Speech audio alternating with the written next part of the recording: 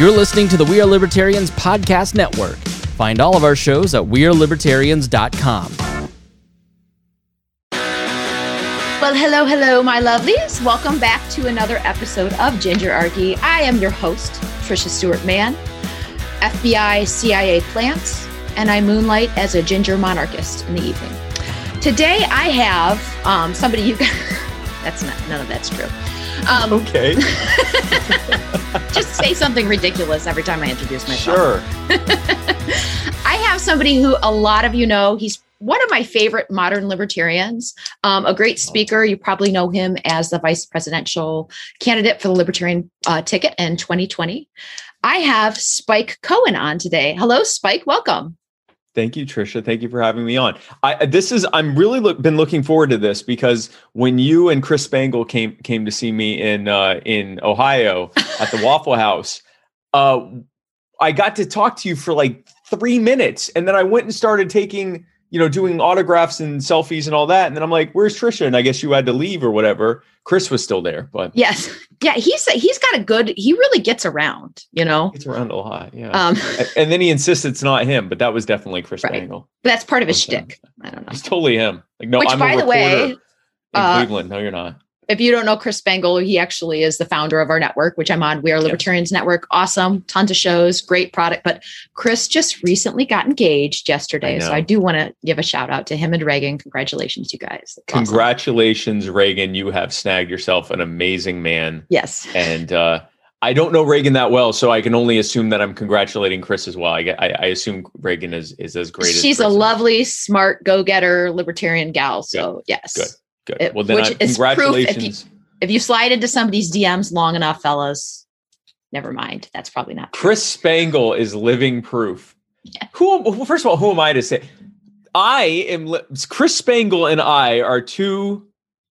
I refuse to call us outliers, but we are living proof that if you stay in the DMs respectfully, that's a key part of it. You will win. I don't know that you'll win, but you might win.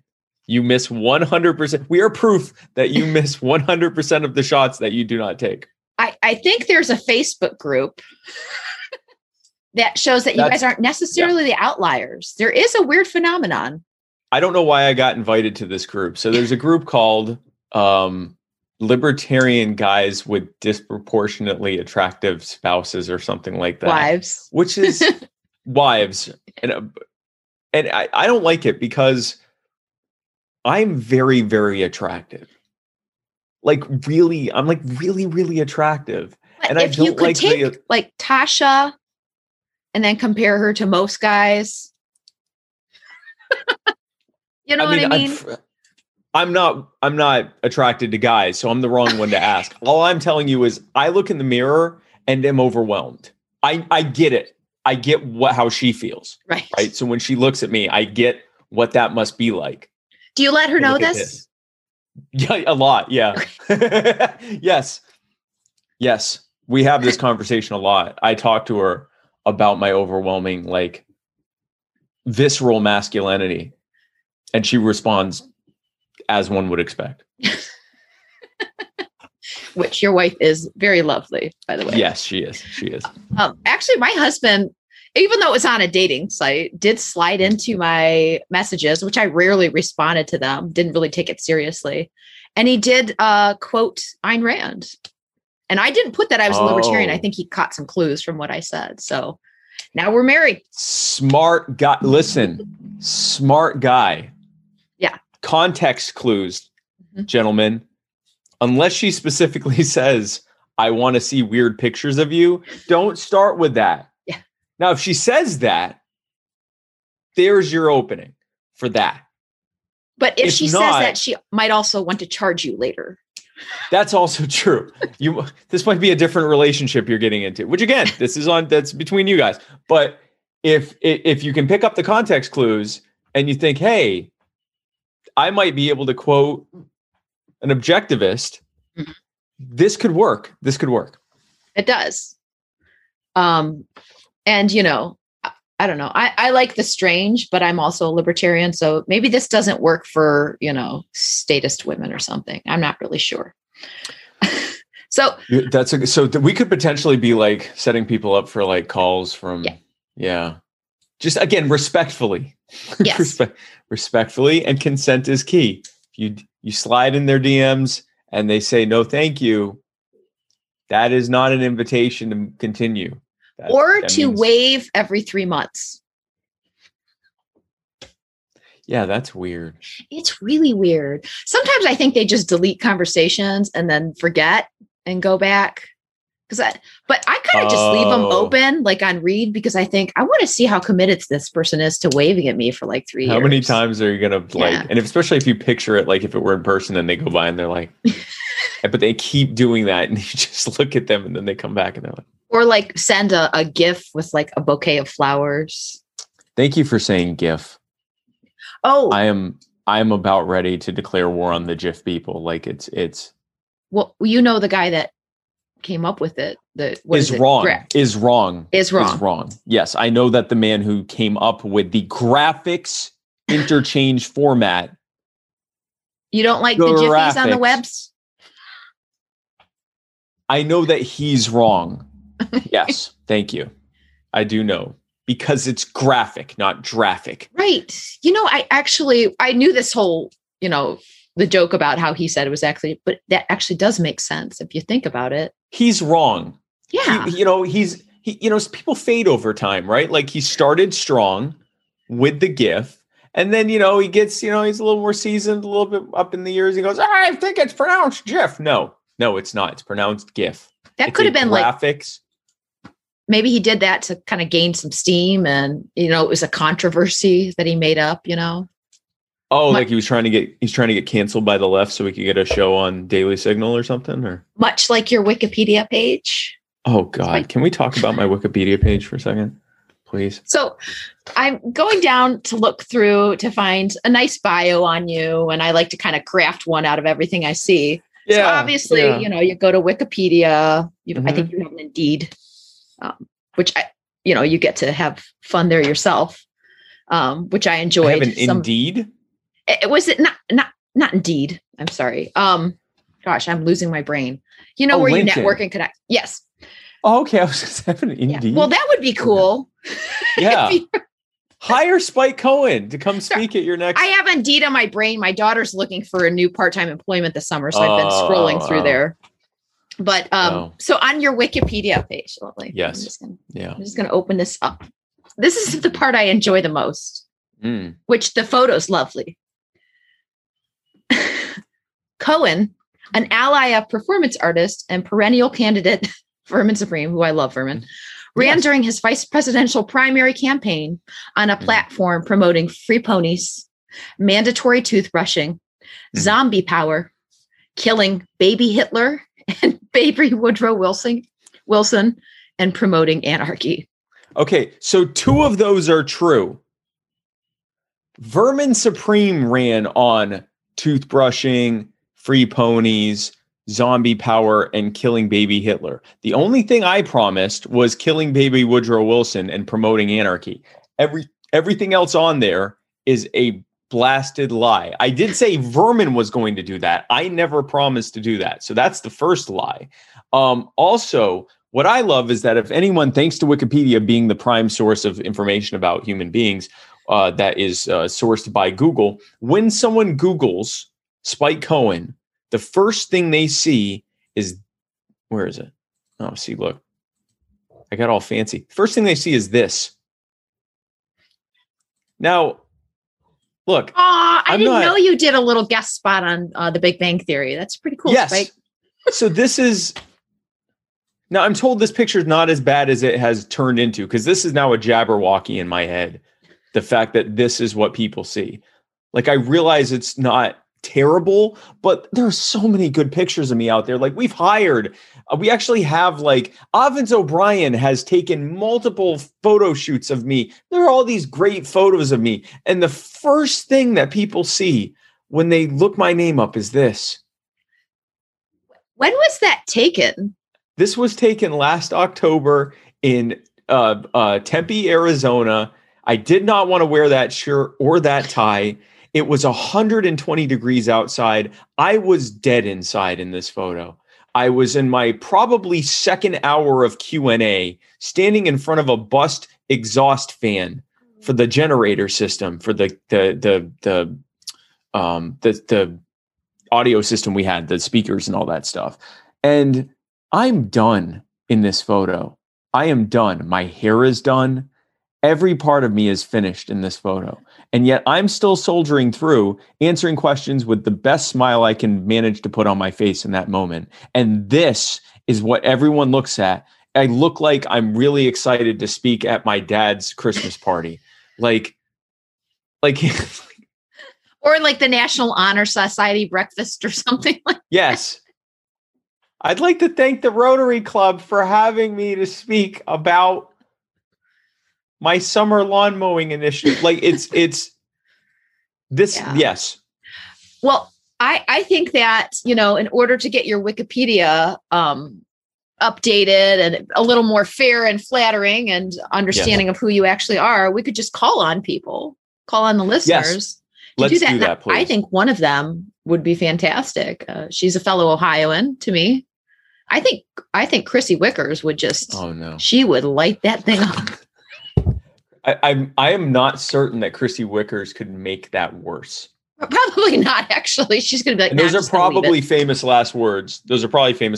But I don't think she can make it worse. But if anyone would like to help who isn't Chrissy Wickers, you're also welcome to try. We have actually, I have a volunteer team that has been trying to help with this, like change some of the information on there, update the information, change this terrible picture out with something better.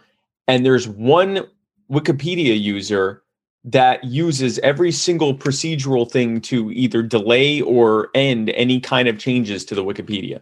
And I don't know if it's because they don't like me or because they maybe they really like me and this is what they want. This is what they like. This is what's on their shrine at home is this picture of me. I think that's probably it. Yeah.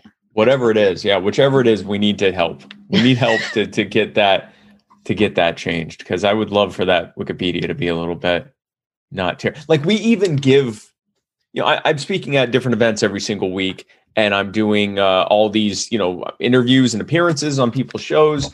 And so we usually give a bio and especially for the events, we'll give a bio and a headshot.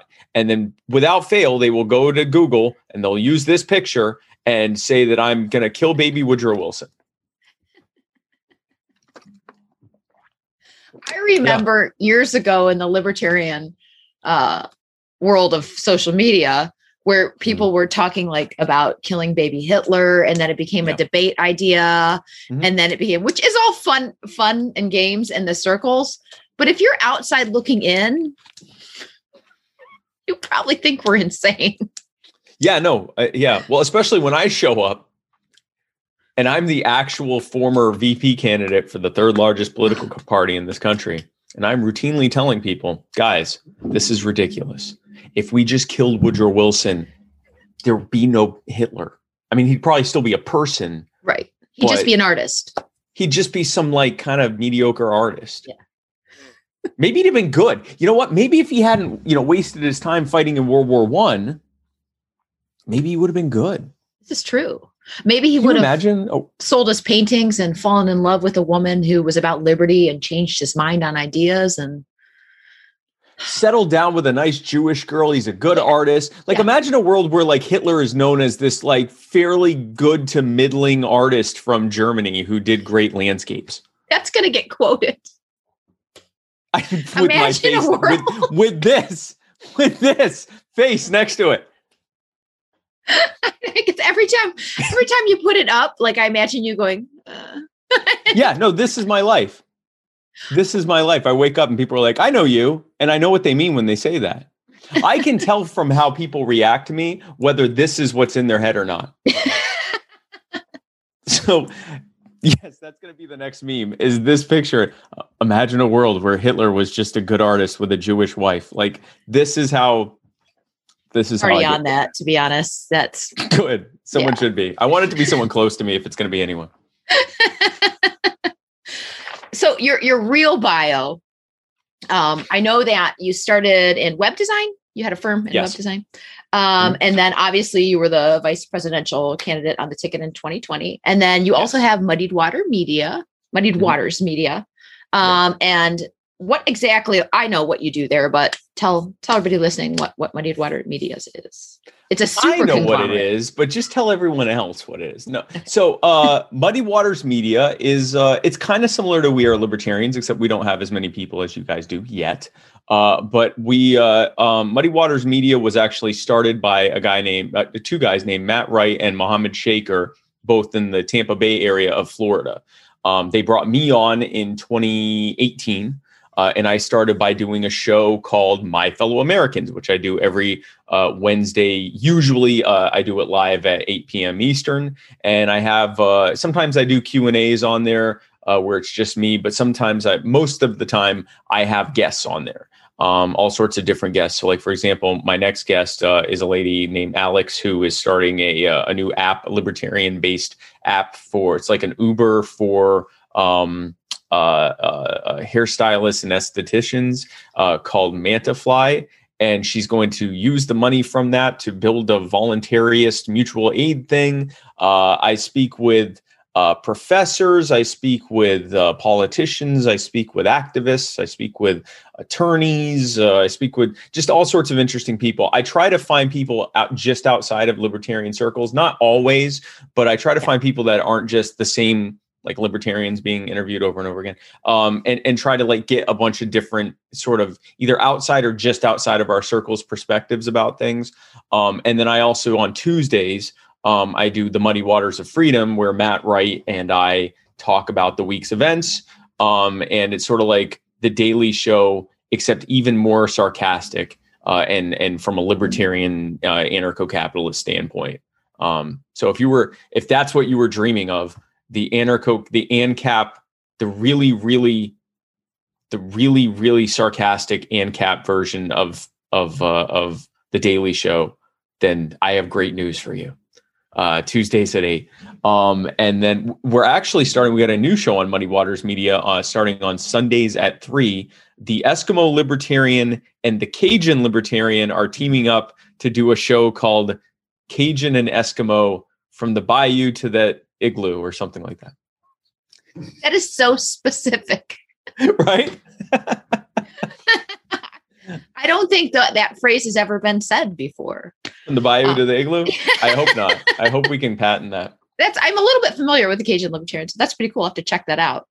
And I like fun shows and interesting shows. And there's merit to, the stuffy podcasts and things like that. But I enjoy feeling like I'm having a conversation with somebody too. I want to finish the podcast instead of thinking, when is this over, and clicking it off. So, right. And that's the thing. I want it to be fun. I want people to have fun. Like, even when I do these types of interviews, I try to be as conversational and fun as time allows and the subject allows. Obviously, if we're talking about something extremely heavy, I'm not going to be like, funny about it. But I think that if you lose people, if you've got a, hour-long plus program, and you're not engaging them in some way where they feel entertained and feel like they're enjoying, you're going to lose them. Like, most people aren't wired to watch an hour of a very, very serious discussion about something, not on a regular basis anyway. Right. You got to entertain people. People have to enjoy that they're watching this.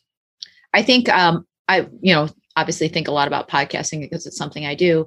But I think part of what Michael Malice does, love him or hate him, I think he's very entertaining. He's funny, and he brings on different. And so I don't think I've ever listened to an episode of his where I didn't finish it, which I can't say for everybody. So definitely on the same page there. So I'm glad you say openly you're an anarchist, because I am as well, and I refuse to drop that label and let it be owned by somebody else. I mean, obviously, I like the term voluntarist, but so for people that are new to We Are Libertarians, if you Google us, we're going to pop up first in Apple, and they may not even have a clue what libertarianism, or just curious. And that word is scary.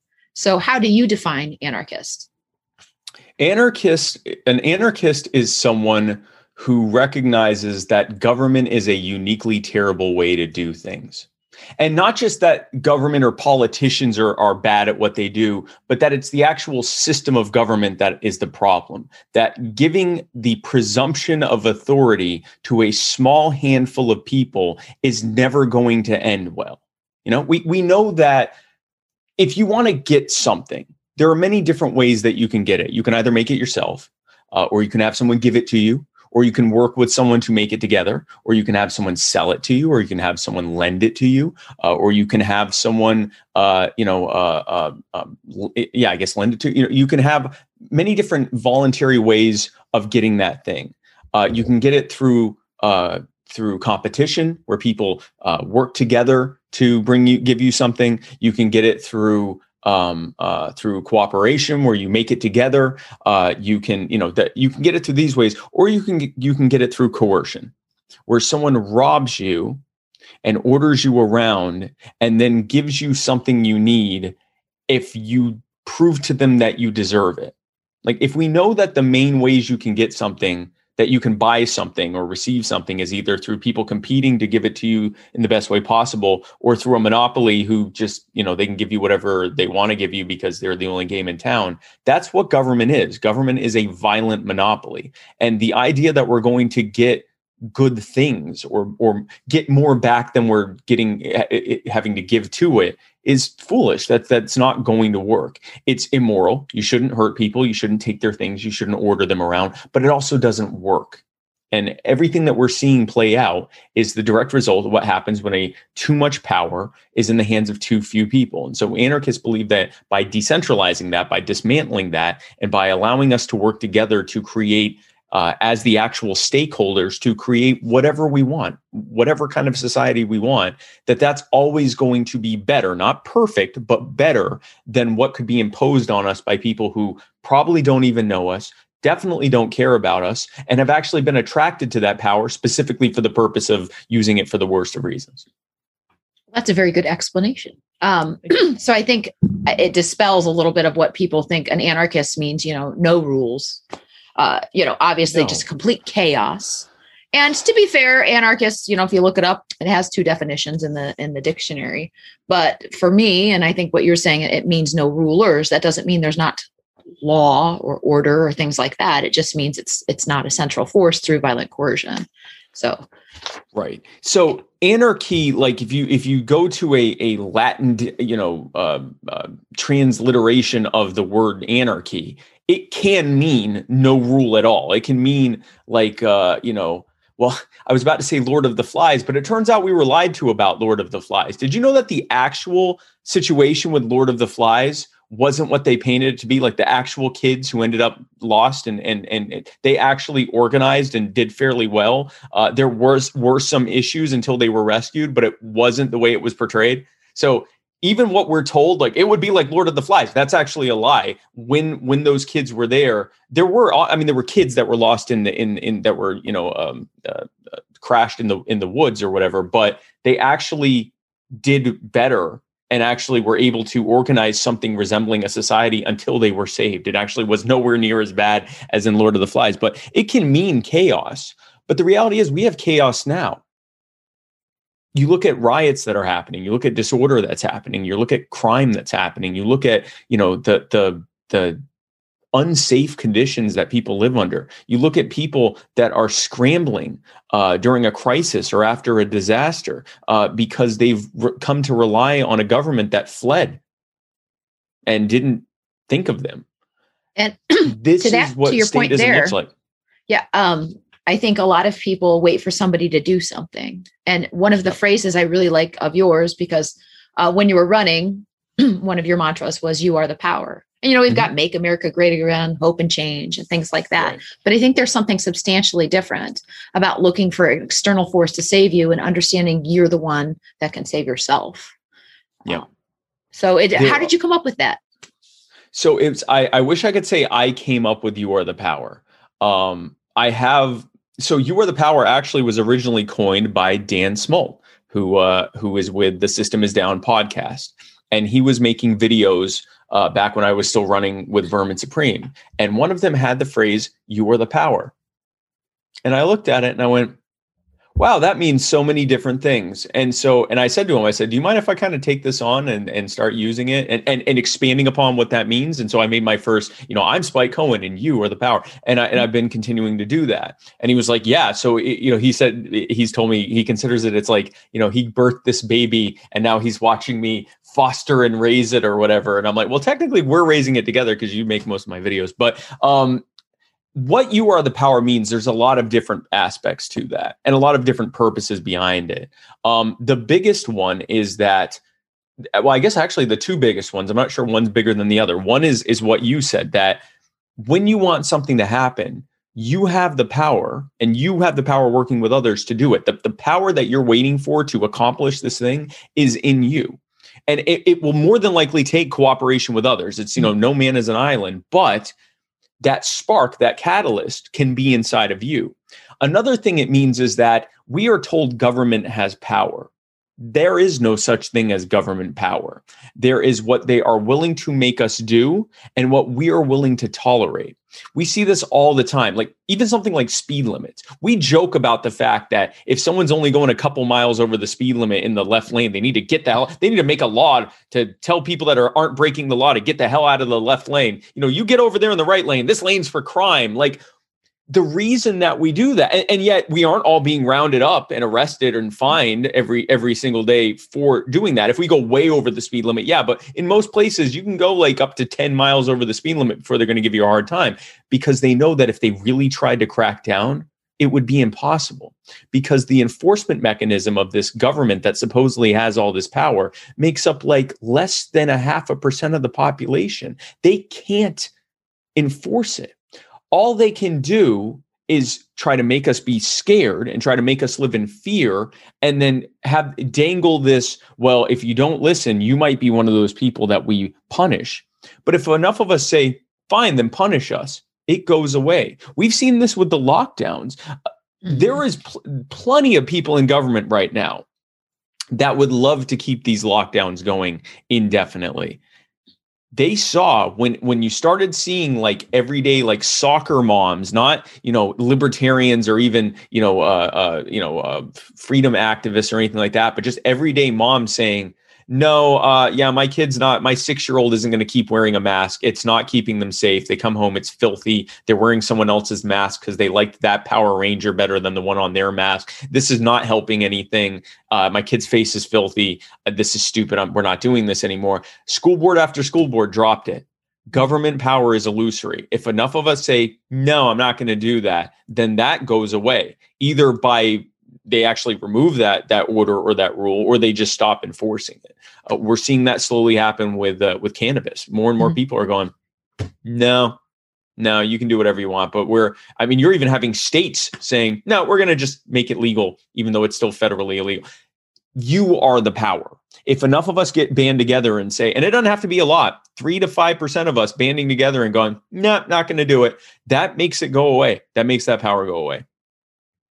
That's an excellent point you brought up about cannabis too, because I think I have a friend that works for the 10th Amendment Center, and it's something they talk about, how decentralization is really moving towards anarchy. And like California just told the federal government, nope, we're not going to do it, years ago, and became the first to really kind of say, we're just nullifying, we're just not going to do it. And what did they do? They couldn't do anything about it. I mean, sometimes the feds will send, people in to enforce things in states and things like that. But it's true. Nobody's out there like enforcing sodomy laws. They're still on the books, but because it's ridiculous, Long before, what was it? I think it was 2003 that the Supreme Court officially said any sodomy law on the books was null and void. Right. They hadn't enforced those things in decades. Right. I think the last time it had been enforced was like well over 15 years prior to that. And in most states, it had been decades where that they had given up on that. Because sodomy doesn't necessarily just mean homosexual sexual contact. It can mean a bunch of other not basically non-vaginal sex by anyone. Well, they weren't enforcing that. You can't enforce that. You can't. What are you going to do? This is okay. Trans bathrooms. Who is enforcing this? Right. Let's really dive into this. How does one effectively enforce, which is why these bills are all going to die. All of these different trans bills, they're all going to die because at some point, if someone goes, no, I'm not going to obey that, that means a cop has to show up or a healthcare worker has to show up and decide what they think of this person's genitals. Yeah. Like that's, and it's not going to happen. It's not going to happen. All this stuff eventually goes away when enough people stand up and say, that's ridiculous. We're not going to obey this. You're going to have to make us. And then they go, well, we weren't able to make you. You just kind of have to. And we go, no, we're not going to do it. Oh, okay. Well, then I guess you're not going to have to do it anymore. And this is why so many constitutionalists and libertarians end up becoming anarchists, because the logical conclusion of government being, what do we get told? Government's a necessary evil, but it's still evil, right? Like government's bad. And we hear, government is a sledgehammer and it's looking for a nail and not every problem's a nail. And then after a while we're like, yeah, but that sledgehammer sucks. It doesn't even really, it thinks everything's a nail, but then the actual nail, it never hits and it just smashes up the wood around it. This sledgehammer's terrible. Eventually you realize there isn't a Laffer curve on we know that the less government you have, the freer you are. But when you're a conservative or even maybe a minarchist, you think there's like a Laffer curve. There's a point where, after a certain point, too much freedom or too little government leads to bad things happening. Why? Mm-hmm. Well, when? Bad things happen regardless. I don't think you could look for utopia on this earth. Yeah. Right. Yeah. So, and I think that's, you'll speak to somebody, whether they're on the left or the right, about the ideas of liberty, even if you're just talking about a really limited government. But what about this? And what if this happened? And they can come up with every idea under the sun, why it won't work, but they can't tell you why what is happening now works. And if you ask me, the onus is on them, right? Like we live in their status quo. Right. So if that's the status quo right now, and we're saying, I think we could do better. And they go, no, we couldn't. Okay, you defend this then. Yeah. And if you're spending half of your time complaining about one side or the other and how terrible they are, and then you spend the other half of your time complaining that your side isn't fighting back hard enough against that side, I'm starting to think maybe you're getting swindled, pal. Like I'm thinking maybe you're looking at this the wrong way. I recently heard... we were on a clubhouse with Dave Smith and Justin Amash. And yes, I'm name dropping here. But we did a clubhouse and, Dave was talking about the assertion, because Dave's an anarcho-capitalist as well, the assertion that anarchy or anarchists or even libertarians are extremists. And he said, basically, if you line up what Democrats and Republicans believe, not their talking points, but their actual, like what they think government should be doing compared to what we think they should be doing, they're the extremists. We're the ones saying, I think at the very least, government shouldn't be doing all these, shouldn't be robbing us and shouldn't be ordering us around and shouldn't be locking people in their homes and telling them they're not essential and shouldn't be sending people around the world to commit mass murder in a perpetual state of war and running up trillions of dollars in debt to be paid off by future generations that aren't even born yet. I think they shouldn't be doing that. And the Democrats and Republicans go, no, not only should they be doing that, but they should be more involved in some other things too. They're the extremists. We're the ones that make more intuitive sense.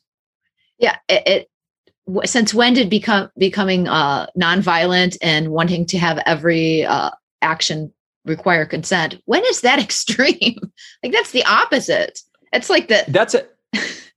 It's not even a pacifist ideal. It's just like a good idea, a good way to interact with your neighbors, If anyone but government talks about doing something without consent, they get canceled now. Yeah. That's the interesting thing is millennials. I'm a very old millennial. I'm like the first millennial. So when I say millennials, there's a new phrase for that, Spike. It's called the geriatric millennial. That's accurate. That's how I feel. I legitimately feel geriatric. Right. Like I'm a millennial with male pattern baldness. I'm 100% old millennial. When they came up with the term geriatric millennial, they were looking at this picture. Like this is what they pictured when they said that. And as a very, very old millennial, because I can't even say I'm young Gen X because I'm younger than I don't make the cutoff for Gen X. It's 25 to 40, I believe, right now is millennial. Is it? Is millennial. I'm like 30. I'm going to be 39 later this year. So I'm like the first millennial to do anything, right? Like I was the first millennial on a major presidential ticket, and only so far. But it's just because I'm that old. I was the first one to qualify. So as a very old millennial, I will say that starting largely with my generation, and certainly in the younger millennials and the Gen Z kids, it's all about consent. Everything is built around consent. They are hyper focused on consent and not even implied consent, right? We're seeing that with sex. The concept of rape, which for the longest time, rape really just meant like, almost like a forcible decision, to try to force someone into sex. We're now saying, well, technically rape, and I'm not saying I disagree with this. I'm just saying they've kind of broadened out. Well, what is consent? If you were lied to and that got your consent for sex, you were raped, because if you hadn't been lied to, which is a form of fraud, then you or a form of aggression, then you wouldn't have consented. Or if you only did it in exchange, for something bad not happening to you, well, that's a kind of rape because that's coerced sex. And yet, government exists by both implied and direct, forceful coercion. It's why it exists. You will never meet, I have yet to meet a single person when they go, taxes are good because they fund our society. And I go, if tomorrow taxes became optional, what would you pay? And they go, well, that's irrelevant. No, that's very relevant. If all taxes were, if taxes became, you pay, you don't pay, whatever. How long would government exist? Seconds. Yeah. Maybe a week. Maybe. They just print so much. Well, they would, but what would happen is eventually people would be like, I'm not buying these bills. You can't raise any taxes to pay for it. Like, I mean, it would have maybe a week. I give you a week because there'd be people going, this isn't really happening, right? Like, we're going to go back to, and then after about a week later, people go, oh, so this is over? Okay, all right, it's over. Like, well, the Roman Empire fell, and there was people out in the country that still thought it was a thing for like a long time. Yeah, exactly. So that could happen. You could have people that are like, who's president right now? It's like, we don't have a president. All of a sudden, all the roads would get huge, like fault lines and crack open. Oh, they would like crumble. Yes, like it would be like in the Avengers where Thanos snapped his finger, and that would be the roads. If like all the flags would tear into pieces. I'm gonna piss people off with that. All the statues would just start to melt. Yes. The parks would burst into flames. Yeah. Bald eagles would start dropping out of the sky. The libraries would just libraries and roads and libraries and roads. But a lot of people do look at, government. Well, there's infrastructure now. What would happen? And there's a lot of anarchists that are quite annoying, that annoy me, and I'm one, that are just like, abolish it today. And, FTP. I won't say that. Well, sometimes I do swear on the show. So just be prepared. All corgis are beautiful. But, and there's some merit to being frustrated with that, but we're talking a little bit about decentralizing. So some people might say, well, you're running for political office. Mm-hmm. And so, just going to become one of them. But there's a little truth to pulling things back little by little. I mean, there is a good chance that the economy could collapse and we could all live in anarchy in a year or two, but hopefully not, because that would hurt a lot of people. So I was going to say, hopefully not. Hopefully we can do this a better way than that. Yeah. So what is your vision for like using politics and the platform to decentralize? Like what was your goal when you said, well, I'm going to run? So this is interesting because it wasn't that long ago that I was one of those people that was like, I never really disparaged Libertarian Party people, but I was always like, I think at worst, you're not doing any harm. The people that are like, oh, the Libertarian Party is giving credence to no, the Libertarian Party is just, at worst, they're not helping anything, right? That was always my thought. But I also thought they weren't really helping anything. And then I started talking with libertarians. It actually started with my show. I had Libertarian Party people on. I'm like, yeah, sure, I'll have them come on. And I would bring them on and I'd be like, so shouldn't there really not even be a government? And they're like, yeah, no, there shouldn't. And I'm like, yes. So why are you in the Libertarian Party? And then I started having these conversations and they're like, Yeah, because we're going to use the Libertarian Party as a vehicle, number one, first and foremost, to provide the message of liberty to the public. There are a lot of people, and I've seen this firsthand. If I had gone around a couple of years ago, 3 years ago, knocking on doors and saying, "Hey, I'm Spike Cohen, and I'd like to talk with you about liberty," they would have been like, "No, I'm good." But now, "Hey, I'm Spike Cohen. I was running for, or last year especially, I'm running for vice president, and I'd like to talk." You're running for vice president of America? Yeah, sure. I'd love to talk with you. Or getting interviews. I'm on national media now that I get interviews on because I was the LP VP candidate. Now, what am I doing? I'm going on there and saying perfectly libertarian stuff. I've even dropped the A word a couple times on there. Like I do not shy away from the reality that we would all do better if we were more free, all the way to being completely free. Mm-hmm. That is the number one purpose of the Libertarian Party, is as a messenger for freedom to people who otherwise would not be receptive to hearing it.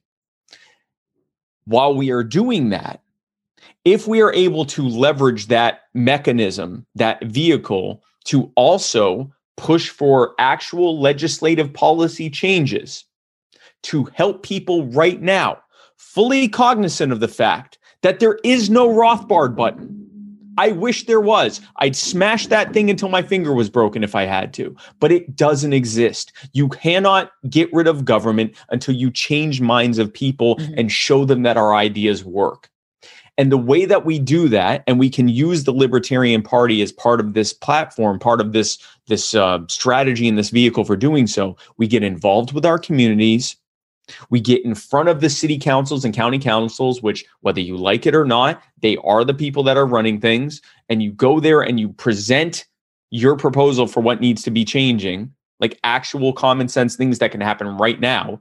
Don't just go there and go, "Here's some articles of dissolution, sign this," like actual things like, let's end no-knock rates. Let's end the war on drugs. Let's decriminalize drugs. Let's decriminalize sex work. Let's decriminalize gun ownership. Let's expunge all the records of people that have, convictions for victimless crimes, actual things that can be done that you can get popular support for. Let's get rid of bans on feeding homeless people. Let's really do things that help people right now. And when we do that, we show people around us that we care more than anyone else about the problems everyone's facing, and that we have the best solutions for how to fix that we understand better than anyone else what the problem is, and we understand the best how to fix it. When we do that, the joke of, we're going to take over the world and leave you alone. I don't really like that, because it implies an impossibility, right? We're going to take over the world. We don't want to take over the world. We want to dismantle systems of power. And the best way to do that is to walk in front of them, expose them for the frauds they are. And yeah, you may temporarily replace them. And then the next step is to work your way up until eventually you can just start dismantling things. If I had magically become president, if by some miracle everyone accidentally voted for me and Joe, because that's clearly what would have had to be, since 90-something% of people didn't even know who we were. If that had happened, then we would have immediately gotten to work just dismantling stuff as much as we could. That's the whole purpose. I guess the last part I'll say to that is, and maybe this was your next question, so I'm already answering it. What do you say to the libertarian that says voting is violence, voting is the, giving implicit consent to this system and legitimizing the system and everything else? First of all, one thing I would tell you is, I appreciate and respect your principles and your dedication and your commitment to not implicitly or explicitly giving legitimacy or respect to the system. And I'm not going to try to shame you into voting. I'm going to, because again, I wasn't that far. I was right where you were not that long ago, 2-3 years ago. I was right where you were. What I'm telling you is, I can give you my perspective. Voting is violence. And if you vote for people that are working to set people free, if you vote for actual libertarians and anarchists, it is a vote of self-defense. It is a vote that cancels out someone else's vote for more tyranny, or at least a maintenance of the status quo of tyranny. It does not give credence to an existing power structure to use it to say, "I do not consent to what you're doing." Do you want us to increase taxes? No, I do not. Do you want us to get rid of this tax? Yes, I do. Do you want us to lower this tax? Yes, but I actually want to get rid of it entirely, which is why I'm voting for this person who's going to end taxes. So it is, it is not perfect. It's not the Rothbard button, but in a reality that we live in where the vast majority of people believe that we need this, it can be a very powerful tool to fight back. And that's pretty much what it is. I think that's probably, honestly, Spike, the best explanation I've heard of it. That's a really difficult question to answer. And I was actually in your boat too. Voting is violence, and almost like going towards an agorist, which I love agorists. And I have a lot of very principled anarchist friends that will not vote. And I really hate when people vote shame too. So, you do you. Nobody, you don't owe anybody anything. You owe no one anything. Yeah. I didn't even shame people who said, you know what, I think I got to vote lesser evil. You know how I feel about that? I think you're being being swindled, you're being shamed. But if you feel like that's the best way to use your vote, what am I going to do? Give you a hard time about that? Yeah. Like, at least you told me. It's a secret ballot. I wouldn't have even known if you hadn't told me. And by the way, talking about some of the other things, I believe political electoral politics is one of the tools we can use. Mm-hmm. Agorism and counter economics is 100% another tool we can use. Free market solutions to problems that we're facing is absolutely a tool we can use. Illegalism, counter economics, these are all things that we can use. I'm so excited about that. And I want to talk to you about that because I have so many questions about what we can do, besides using the political system. But I have to take a really quick break. Okay. For our sponsors, and we will be right back with Spike Cohen, people. Hello, welcome back to Gingerarchy. I'm Tricia Stewart-Mann. Thanks for hanging out with me today. I'm talking to Spike Cohen. He is the former Libertarian Vice presidential candidate from 2020. He is an anarchist. He has an amazing Wikipedia page that you guys have to check out. You could probably want to save those photos to your phone. Go ahead. Share them with some friends, meme them. Anyways, we were talking a little. Show your commitment to libertarianism by making this your profile picture with no context or explanation. I hate this picture so much. Really, and your mouth's not quite open. It's just like So the background on this is, for those who missed the first half, the background on this is it's 120 degrees in this photo in Tempe, Arizona. And I've been talking for, I think, 2 or 3 hours at this point. And I just was done. And I was trying, that's my brave face. I was done. My hair was done. My entire body was done. Internally, I was even more done than I was externally. And I still braved it out for like another hour or so. And so this photo is what fighting back from defeat looks like. But it's not pretty. And I don't... You're probably going to use this as like the promo photo for this episode, I'm sure. Well, I'll probably have to meme it first, if I'm going to be honest. Okay. It's not that bad, although it doesn't look like any of your other photos. And I've met you in person, what I mean. And it doesn't look like That's what I mean. Like, I don't look like this. And this is the first thing. It's just sad. Like, look at the hair. Like, I look like it's over. A little bang thing, when this coming down. This is what it being so hot out that your hair gel has disintegrated and like, this is a man that is ready to go to bed. Well, I know that I might be going a little bit off here, but hey, it's my show. I know that you do have multiple sclerosis. And so doing tours and things like that's got to be incredibly difficult. I mean, I don't understand how you find the energy and the strength to do that. So first of all, when you are doing something that you love and brings you tremendous fulfillment, you can do so much more of it than if you were doing something, well, especially something you hated, or even just something that didn't bring you a tremendous amount of joy. If I were trying to put this much energy into something else, I wouldn't be able to do it. Not just because I have MS or, I'm not a kid anymore, but because just my body, I think all of us have our limits of what we can do that we hate before we give up. In fact, the reason I retired from my business, my web design business, is because when I got MS and they said, you need to, reduce your stress as much as possible because stress will make your MS much worse. And I thought, well, and they're like, what's bringing you the most stress? And I'm like, besides the MS, my business, that's definitely. And I had thankfully reached a point where I really didn't have to make money anymore. I'm not a billionaire or anything like that, but I didn't have to make money anymore to be able to live. And so I thought, well, that's the first thing that can go. And then the next thing was, after spending several months kind of relearning how to live healthfully. Before that, it was like I ate whatever I wanted. I didn't really, work out. I didn't really do much other than just work and make money.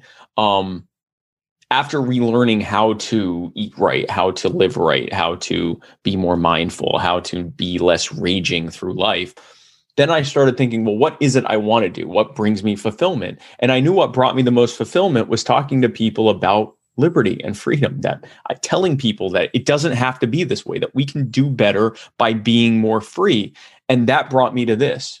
And when I say that I'm the happiest I have ever been in my life, I am not exaggerating. It is short of outside of my marriage, this is the most fulfilling thing I've ever done. And I'm grateful for the work that I did prior that put me in a position where I can afford to devote my life to this. So I'm not saying money means nothing or anything like that, because it clearly that's definitely not the case. But the reason I'm able to do as much as I do, even when I get tired, even when, again, in this photo, I'm done. Like I'm getting the tunnel vision. Like it was bad. This happened in Nebraska too. I didn't look. Get a little one of those and put it back on my bookshelf. Just have it there. Yeah. Where people are like, what is that? Like, so this had I been doing this, doing something else, I would have been like, guys, I'm done. I'm finished. But instead I did a couple hours more and I slept for 4 hours and we were at the next event doing the same thing the following morning. And you saw me in Ohio, where I did that starting. I woke up that morning at 4:30, having gone to bed at 2. And I woke up at 4:30 to get ready for our first event. That was at 6. And you saw me at like 8:30? It was at nighttime. 9:30. Yeah. You saw me at night. I did 2 more events after that. And do you feel like that's like you're still doing well doing that as you're able to manage your health? Yeah, no, I was actually curious. Like, so I get a MRI every year, usually around March, but not always, but every year, just to see and it's an MRI of my brain and my spine. And it's how are you doing? And I've been stable for 4 years now, no new attacks, no new anything like that. My symptoms have been roughly about the same. Some have gotten a little bit better. Some have gotten a little worse. Most of them stayed about the same. So I've been stable. That's really good for someone with MS to be stable for 5 years now. After I got an MRI this March, or MRIs of my brain and spine. And I was interested. I'm like, I wonder if there was some damage here. Cause I definitely I went hard. Every day I went hard. I got on average about 3 to 4 hours of sleep, and all of my waking hours were doing events, interviews, appearances, fundraisers, writing content for the social media, planning out stuff for the future events. Like it was constant. I was never not on, and I was, it was like 20 hours a day doing this for months. And I thought there had to be some new damage. No new damage, no degeneration, nothing. Well, it was awesome. I was actually pleasantly surprised, but I shouldn't have been because I didn't have any new symptoms or anything like that. So when you are in your joy and when you are doing something that brings you tremendous fulfillment, you can do 1,000 times more than you could do otherwise. And I'm grateful to be in the position I'm in. Well, I want to say that's something I admire about you, because I know it can't be easy. I'm just this teeny weeny little person, and I get a lot of attacks for what I believe. I can't imagine being like on a national stage or going around and putting up with people, because sometimes I just have to step back, putting up, and then still loving it and doing it and having passion when you go out and do it, which is what I find most admirable about you. But I do want to get back to something we were talking about earlier, because this is really exciting to me. So we were talking about, using politics and the LP platform to, let people know there's something else out there. But there's also another way that could lead down the beautiful road to anarchy, and that's decentralizing. And you're talking about counter economics. And I'm specifically interested in cryptocurrency, especially more as of late. So what do you think are the ways that people could right now work towards anarchy? So first, before we get started, I want to say that some of the things we are about to talk about are of questionable or outright non-legality. And so I'm not going to say anything that should be perceived. This is my disclaimer. Nothing that is being said here by Tricia Stewart-Mann and Jeremy Spike Cohen should be construed in any way to be encouraging you to commit a crime. We are simply giving a scholastic academic discussion about the things that could theoretically be done. Hypotheticals, people. Hypothetically. Now, and there's also many things that can be done that are perfectly legal, or at least there's not really a strong prohibition or regulation of these things. But number one, just the use of cryptocurrency, which this actually is legal, just the use of cryptocurrency whenever possible in your day-to-day transactions is a powerful way of divorcing not just that transaction, but as much of your contribution to the economy away from fiat currency and towards a free market, decentralized form of currency, whether it's Bitcoin, Ethereum, Dogecoin, Litecoin, Cardano, Monero, whatever, like any of these. It is a way of saying, I reject your monopoly money that you use to impose your will on us and the planet, really. I mean, petrodollars is why most wars are fought, is to try to force foreign banks to hold U.S. Treasury notes, IOUs, in their as their reserve currency in their reserves. So I mean, you are when you are using fiat, you are inadvertently or without your consent participating in imperialism, both here and abroad. So anytime that you can use crypto, not only is it a more sound form of money, but it's also a powerful way of divorcing yourself from that system. And some choose, not telling you to do this, but some people choose when doing that to not participate in the tax part of that. Now, the government requires that all taxation be paid in US dollars, in fiat currency. And pretty much all governments do this. They require that you pay your taxes in whatever their official currency is. Not all, but most. Certainly the US does.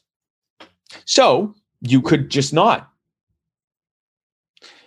Again, that's your choice. So that's a very powerful way. Probably the single most powerful counter-economic means of working towards a freer society is starving the beast, starving the mechanism that funds the monster that oppresses everyone, if you chose to do something like that. Then you can get into the weeds with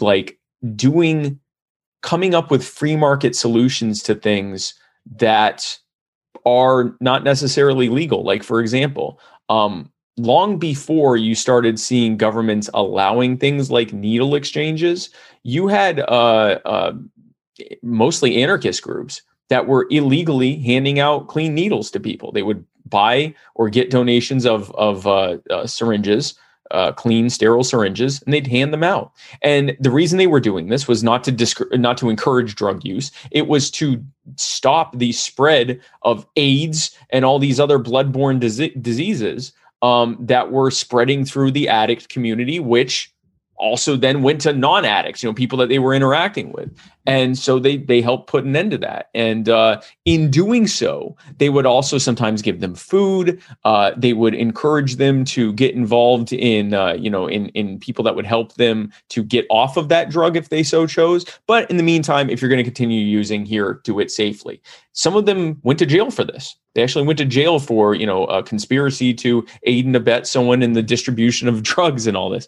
And but they did it anyway because they knew it was the right thing to do. There are people, and we were actually doing this before the pandemic hit, and no one wanted to really do it during a pandemic. It didn't look good. We were going around feeding the homeless. in cities where it was illegal to do so without spending thousands of dollars to get the licensing and health inspections and all that stuff to give someone a sandwich that you just made. And it's not hard to find a place where that's illegal. It's illegal pretty much everywhere, actually. There are very few places where it's not illegal to just give out food to people outside of your home without having it inspected by the health department and all of that stuff. So there are many different things. 3D manufacturing is a perfect example of this.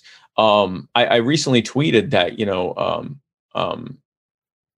3D manufacturing is becoming so advanced and so prolific that very soon, not only will the opinion of government as to what kind of weapon you can and can't own, not only will that opinion become irrelevant, but you will be able to, again, if you chose to do such a thing like this, I certainly wouldn't advise it. It's illegal. But if you chose to, you and your closest friends could, from the comfort of your home, create and distribute the absolute cutting edge of technology for small arms from the comfort of your 3D printer at a fraction of the price and exponentially faster than the military industrial complex and the police industrial complex can.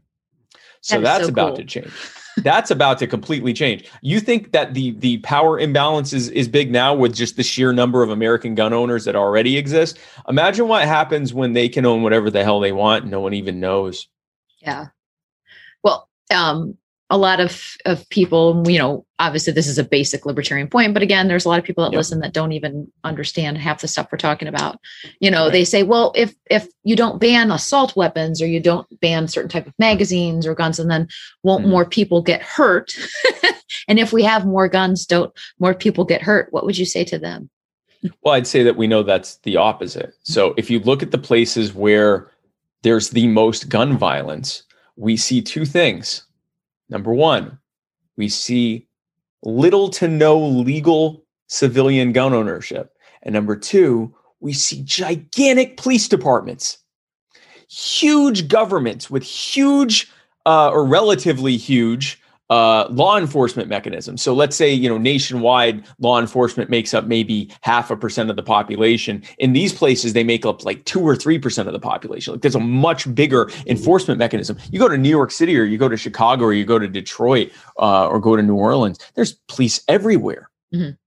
They're everywhere. And yet there's way more violence, especially gun violence in those areas, right? Now, this makes sense. Once you get past this very, very basic guns equal death calculation, if you look at it from a common sense perspective, okay, if the only people that have guns are people that either don't care what the law is or are above the law in their carrying and usage of it, it stands to reason that that's going to result in those guns being used against people who have no ability to defend themselves. If the vast majority of people who mean no one else harm, and the only reason they'd ever have a gun is if first of all, just to have fun with it, target practice, shooting watermelons or, water bottles or whatever. But to use it against a person would be to defend themselves or someone else. In other words, the exact people that we would never worry about having a gun, if they're the only people that are actually affected in not being able to have a gun, well, then, that's going to mean that it's going to be a lot more violence. And in contrast, when you look at areas that have massive amounts of gun ownership, where there's a very deeply ingrained gun culture, where children learn how to use weapons as little kids, their first guns in their hand as a toddler, and they're first learning gun safety at 5, 6, 7 years old. Those are the areas with almost no gun violence. Mm-hmm. And the rare times that guns are used, except for suicide. Because if you look, when they talk about gun violence is rampant, 2/3 of that gun violence is suicides. And that is terrible, and devastating. And I'm not saying, oh, it doesn't count because they killed themselves. It absolutely counts. It's a devastating thing when someone kills themselves. The reality is they would have killed themselves regardless. If you erased every single gun, if there was a gun button you could press that made all guns go away, those people would still, unfortunately, unless we intervene in the mental health issues that they're having or the traumatic issues that they're having, they're still going to kill themselves. So the vast majority of gun violence is going to happen anyway. We were talking about outlawing things, and I think there's some places where suicide is outlawed. And it's like, yeah, it is. Suicide's illegal. Thing, yeah. But does that even make any sense? Has anybody ever thought, I'm in such a depressive and horrible state, I want to take my life, but dang it, the government said I can't. They're going to kill me with the fines if I do this thing. Like it's, I mean, I remember there was a stand-up comedian, and I wish I could remember who it was, but it was back in the 80s. It's like, okay, suicide's illegal. What are you going to do to them? Like, stop trying to kill yourself or I'll shoot. Like, what are you going to do to this person? If you don't stop killing yourself, that's going to go on your permanent record. It is ridiculous, but a lot of people look at something on the face and think if we ban it, then it will stop. And I think it's just they've never had it explained, like you're explaining, or the libertarian idea that, government doesn't legislate morality and they don't make good or bad things. They don't actually make anything. So if something's bad, you can't just make a law and think that people won't do it. That never works. It's never worked in history, It doesn't work. Government is a tool that tries to get things done through a coercively funded model. So for example, if you and I wanted to start a chicken sandwich store and we said, but we got this really cool way of funding it, and this way we won't have to worry about marketing. Everyone that walks by our store, we're just going to point guns at them and make them give us money. And we're going to make them tell us what they owe us. We're not even going to tell them what they owe us. They're going to tell us. But if they get it wrong, they're in trouble. And they're going to have to give us money. But then they can come and get a chicken sandwich if we decide they need it. We got this criteria. You got to go through some red tape. But I promise you're going to get a sandwich if you absolutely need it. Who here, listening to this or watching this, who thinks for even a second that would go well? People would be happy with this arrangement?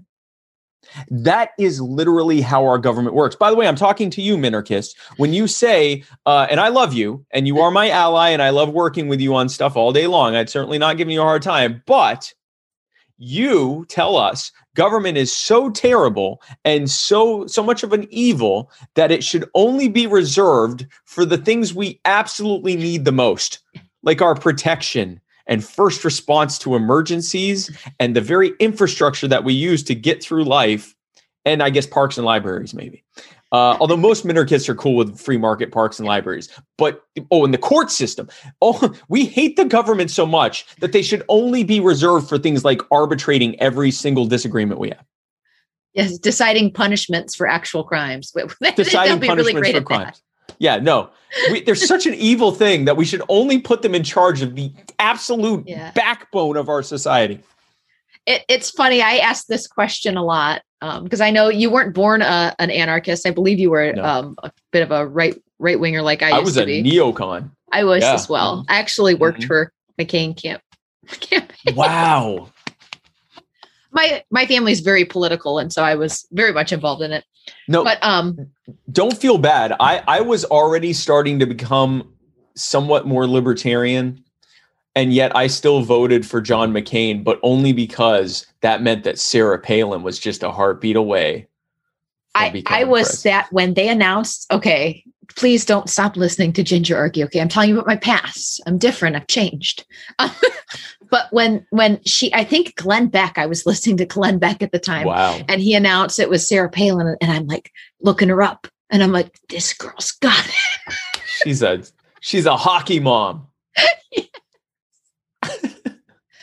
Oh, it's good to look back and laugh at that stuff. Yes. But I'm not an unintelligent person. And I thought like that. So I can't blame other people for it. It's hard when you're kind of stuck in the matrix and that's life. And you're just trying to live your life, you don't. Yes. Which is why I tell libertarians, anarchists, when you are talking to normies, understanding that we are vastly outnumbered by them. But even if we were in the majority and we were still outreaching to them, remember that you probably weren't where you are right now. The perfect libertarian that you are in this very moment that will never change your opinion ever again, having in this very second reached the pinnacle of understanding of all things. Understand that you like me, Super Saiyan ANCAP that I am, having reached my final form. Keep in mind that not everyone's where you are yet.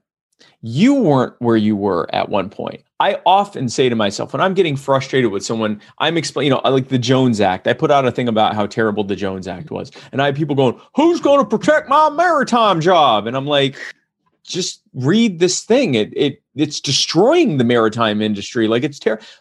But when I get frustrated, I say to myself, what would neocon Spike need to hear right now? When neocon Spike would show up and go about, who's going to fight the Islamo-fascists that hate us for our freedom? You have to respond to that. You have to have an answer to that. And it can't be, hey, you're a bootlicker and you don't care about other people, because then I go, I'm not a bootlicker. I hate you. And then I walk away, right? So you have to have an answer to that. Okay. And maybe spend just a moment trying to meet them where they are and empathize that they actually have legitimate concerns. They just have a really bad take on how to solve that problem. So we can all do with a little bit of grace of remembering we weren't always perfect. We hadn't reached the absolute pinnacle of understanding yet. And as we help others as the Sherpas that we are, to move people up the Mount Everest that is our final form of understanding that we reached just a few seconds ago. Oh, yeah. We just got here. And man, does it feel good to be perfectly right finally, right? But as we're bringing people up, has to be a little bit of grace there, or we're going to lose them, because we already sound so crazy compared to everyone else. We have to sound the most reasonable, the most graceful, the most empathetic, the most kind, to make them go, wait, why are you so happy? Like, why are you so graceful to me and nice to me? And get them to come along. We have to be evangelists for what we believe. That's an excellent point. Oftentimes, I think in our small little teeny weeny circle of people, instead of doing that, we just kind of turn inwards and hit each other, which is really dumb considering there's like 5 of us. It's so weird. It's like we wake up and we go, you know what the problem with this movement is? There's too many of us. And some of us aren't perfect yet. Let's go after them hardest. And then that way, when someone shows up and they go, hi, I want libertarianism. Wow, don't hurt people. Don't take their stuff. Man, that sounds good. I wonder what you go, oh my God. And they see us just destroying each other over something like the age of consent law in a specific state or something. And it's like, and you can just see the commenters that are like, and they go, and they'll, God forbid one of them says, I was interested in what you guys had to say, but you all just seem really angry. And then we all immediately stop what we're doing to turn on them. Yeah. And there's just in case they had any doubt that they should run away for the hills and never look back, we make sure to leave them with a nice, one last scrape at the back of their ankle as they're running away. Like let's not do that. I think it leads me to, I'm a big fan of philosophy. I always have been my whole life, which is eventually what led me to be an anarchist, and actually changed a lot of what I believe as far as my personal faith in life. But I think a lot of people kind of take on libertarianism, and it's very attractive to young men that perhaps, might have some social issues. Not that there's all kinds of libertarians of many stripes, and I often wondered why. And I think a lot of people look at libertarianism as some sort of faith, and instead of just a great idea of how to interact with people. So I ask a lot of my guests this question: what does libertarianism lack? Libertarianism, the belief, I don't believe lacks anything. Libertarians often lack empathy, and I think this is actually a symptom of what they actually lack, which is intuition of social circles. And here's what I mean by that. We tend to we have a lot of analysts, we have a lot of engineers, we have a lot of business owners. We have a lot of people that when they see something happen, instead of saying, wow, that's great, or, oh no, that's so terrible, we skip the emotional response and go towards what caused that. Why did that happen? We do have a very brief, oh, wow, that's terrible. Oh, wow, that's great. But we immediately go to what caused that? Why'd that happen? How do we have more of that? Or how do we make sure that never happens again? Or how do we reduce that? That's great. But this is the eternal, you've got like a married couple and one spouse is, saying that they're upset about something that happened that day. And the other one saying, all right, well, what do you want me to do? How can I fix it? And then the spouse, and it's usually the husband doing this and the wife, not always, but usually it's, and I'm saying generally speaking, sometimes it's the other way, sometimes, and obviously there are same-sex couples and whatever, but typically, generally speaking, you got the wife, she's upset and she wants to talk it out. And in talking it out, then we can maybe come up with what a solution is. But she wants to talk it out. She wants to talk about how it upsets her. And then the guy's like, all right, well, who do you want me to call? What can I do? What can we take? And then she's going, no, I just want you to listen to me. And it's like, I am listening. I want to fix this thing. How do we make it work? See, so at least there's an understanding that the husband actually wants to help. We do that without them even understanding we want to help first. So someone goes, wow, I see this so often with healthcare. Man, the cost of healthcare is just so high. And I'm worried that my kid's going to end up in a hospital, or I'm going to end up in a hospital, right? Especially right now with the pandemic. What if I end up in a hospital and I survive, but I get stuck? We don't have insurance. I get stuck with a $80,000 bill, and I have to go bankrupt or pay this thing off for the next 30 years. Ruins me financially. It seems to me like healthcare should be a human right. We should just be able to go and get healthcare, right? Other countries are so wealthy. We're the wealthiest country on earth, I'm told. And yet there are people that can't even get healthcare because they can't afford it. That doesn't seem to make sense. There are these other countries that are wealthy and their healthcare is free. Why can't we have that? It's a legitimate question. These are legit questions, right? And most people, when they hear this, whether they agree with it or disagree, they're like, yeah, that's terrible. I agree. I also don't want these things to happen. We should look at what the problem is here. But this is wrong. No, I think you should get healthcare. And they may even say they agree healthcare is a human right. They may even say they agree that it should be free or government financed or whatever. We show up and go, healthcare is not a human right. You don't know what rights are. There's only negative rights. You don't have a right to someone else's labor. What do you believe in, slavery? Oh, I bet you would have thought you had a right to cotton back in the 1800s, wouldn't you, you bootlicking status? No wonder your kid's sick. Like, this is how we talk to people. Yeah. Or we'll start defending the status quo of healthcare in this country, even though we don't like it, because it's better than in those countries. And we go, those countries aren't rich. They're heavily in debt. And meanwhile, this person's like, what they said is, I'm scared, and what can we do about this? Yeah. They're literally asking you, even if it's not necessarily in the best faith, because sometimes they come in to try to gotcha, they're still saying, I'm scared, how can we fix this? Now, if instead, the way I approach healthcare with someone that wants Medicare for all or whatever, is first of all, I say, yeah, no, our healthcare system sucks. Our government's spending more money per patient than almost any other country on earth. And then we spend 2 or 3 times that much outside of that. We're spending like 4 times the developed nation average. And our outcomes aren't all that much better than the average developed country. They're a little bit better, but not that much better than the average. Some countries are doing even better than us. It sucks. It's a terrible system.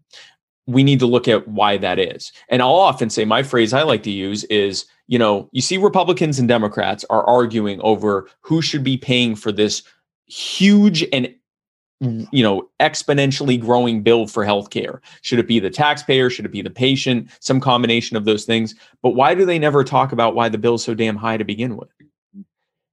That compels people. The fact that I showed I cared and then presented them with a question that made them go, yeah, why aren't we talking about that? And then I answer that question. And I talk about the things that are making healthcare so expensive. And then I give them some grace by saying, hey, listen, whether you want Medicare for all, whether you want a free market healthcare system, whoever you want to pay the bill, let's focus on making that bill lower so that no matter which way we go, it's more sustainable, more people can get care. It doesn't bankrupt us in the process, either individually or as a nation. And we are able to actually get the care that we need and see innovations in the market. Now I've got someone on my side. Maybe not 100%, but it's certainly better than me calling them a bootlicking statist, a slavery supporter, and making them walk away saying, wow, I don't know what libertarianism is, but I hate it and everyone who believes in it. We have to empathize with people. We have to meet them where they are. I learned this in the business world a long time ago. You have to meet people where they are. You have to empathize with them.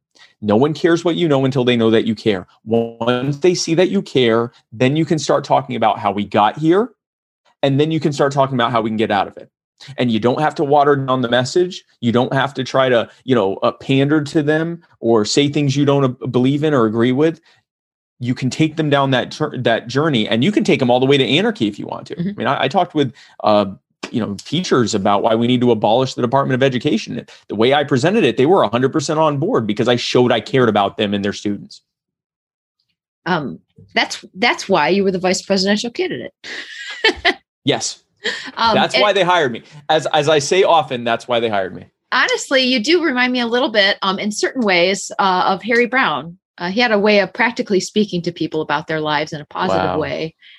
I don't think the bootlicking statist ever came out of his mouth. I hope not. That is actually an incredible compliment. Thank you, Trisha. Well, you're very welcome. Harry Brown is someone I quote him often, and I look up to him very much. I would argue that Harry was probably the best vice presidential candidate we've ever had. And I know that's a sacrilege to the Ron Paul people. I love Ron Paul. Ron Paul was one of the people that was instrumental in bringing me in, and seeing the stuff that he put out in the 80s when he was running was incredible. And obviously the stuff he did afterwards has been incredible too. I had certainly nothing against Ron Paul. In my personal opinion, I think the best presidential candidate we've ever had was Harry Brown. I agree. That's my personal thing. He's just a very inspiring person, very inspiring. And we need a little bit more of that and a little less depression. Listen, we've had clowns in office for a long time. We just went, now we have Uncle Joe, and we just got through the orange guy. And then, and we just, I'd rather be inspired than angry. So, yes. So now you're moving on. You've done your run, your race. Are you thinking about jumping back in? I know that you've been doing some stuff on Fox. You're growing your media company. What are you planning on doing? Or are you just never going to say? I'm not telling. So I actually have some exciting news coming out this summer about some very, very exciting stuff that we're doing. And I am intentionally being coy about what it is. You're changing your Wikipedia page. I'm changing my Wiki, and I need your help. No, I am changing my. And if anyone wants to help with that, please, God, please help. Yes, please. But yes, I starting this summer, everything is about to change, and got some very, very exciting stuff we're working on. And I hope that you'll want to be a part of it. And if you'd like to be among the first to find out what we're doing, go to spikecohen.com/first. And you will be on the extra special Spike waiting list. That's like the worst way to present this, but you will be on the list of people that finds out before anyone else what it is we're starting this summer. Can you give us just a hint? We are going to set America free. Wow! You better throw that picture up one more time so I can be inspired. We are going to set America free. You know what? I'm a big fan of makeup, and I'm dying. Every time you put that up, it's making me cry. And I think my eyeliner. I didn't put my eyelashes in just specifically because I knew that photo would make me laugh. Thank you so much for coming on, Spike. It was a pleasure. I'm looking forward to your big announcement. I'm looking forward to being free. I'm never going to do anything for liberty again. I'm just going to wait. Just wait till this summer. It's already summer. It's not even going to be that long. Just wait. Just stop doing everything else. And just wait. Now, in the meantime, if you want to come out and see me, spikecohen.com. Yeah. If you go to spikecohen.com, if you go down to the events section, you can see all the events I have coming up. You can see all the any interviews that I have coming up. Those are on there as well. And I'd love to meet you in person. If you want to come out and see me at any of the events I'm going to be at, I'm in a different state every single weekend. This coming weekend, I'm going to be in Lakeland, Florida for the Libertarian Party of Florida convention. Then the following weekend, I will be in Greensboro, North Carolina for the North Carolina convention. Then the following weekend, I will be in beautiful downtown somewhere in Michigan, the Soaring Eagle Casino in Michigan for the Libertarian Party of Michigan convention. Then after that, I'm going to be, I believe, in Chicago. Then after that, I'm going to be, I think, in Tunica, Mississippi. And then after that, I'm going to be, where am I going to be after that? You're going to play some blackjack. Probably. I hope so. Yeah. And then at some point, I'm going to be in Virginia Beach with the Concerned Veterans of America. Cool. And then I'm like literally, if you go to my event, we're booked out through like September. You're really good at remembering all that stuff. I mean, I know you have an assistant, but I can't believe that. If I was you, I wouldn't know where I was going to be tomorrow. To be honest, I'm impressed. I don't know where I'm going to be tomorrow. I have no idea. Probably, hopefully napping. But no, I'm going to be. So I will be more than likely at or near your neck of the woods at some point in my life. And so stay tuned on SpikeCohen.com. You can check out all my upcoming events. And if you want to come out and meet me, I'd love to meet you. I love answering questions. The reason, again, that I look like this was I spent 2 hours answering Q&A from people. That's me answering. What about the roads for the 18th time that day? Yeah, and if you want to, do get that a lot. I do. Those type of questions. I do. So I get the people, they come up and they go, Spike, I hate taxes as much as the next guy. And I'm like, okay, you're going to ask me about the roads, are you? You think that you're going to show up and you figured out at the absolute peak of the Dunning-Kruger scale, you have determined something that no libertarian thought of before you spent 12 seconds thinking about it. Like you're going to drop the mic and walk off stage. You'd be like, I need to rethink my whole life. Oh, the road. This was me realizing that we never considered the roads. What the hell are we going to do without roads? So anyway, come on out and see me. I'd love to answer any questions you have. I'd love to get to meet you, take selfies, autographs, all that fun stuff. SpikeCohen.com, SpikeCohen.com/first. Everything changes this summer. Trisha, thank you so much for having me. Thanks so much, Spike. Thank you all for listening. Again, we'll put some of that stuff in the show notes for you. I would encourage you all to go see Spike. I've seen him speak in person. He's a great libertarian speaker. I mean, sometimes you can go and as much as I love everybody that works in the party or just for the movement, he's really somebody that's inspiring and energizing. So definitely check him out. I will close out like I always do. I wish you peace, grace, love, and fuck the state.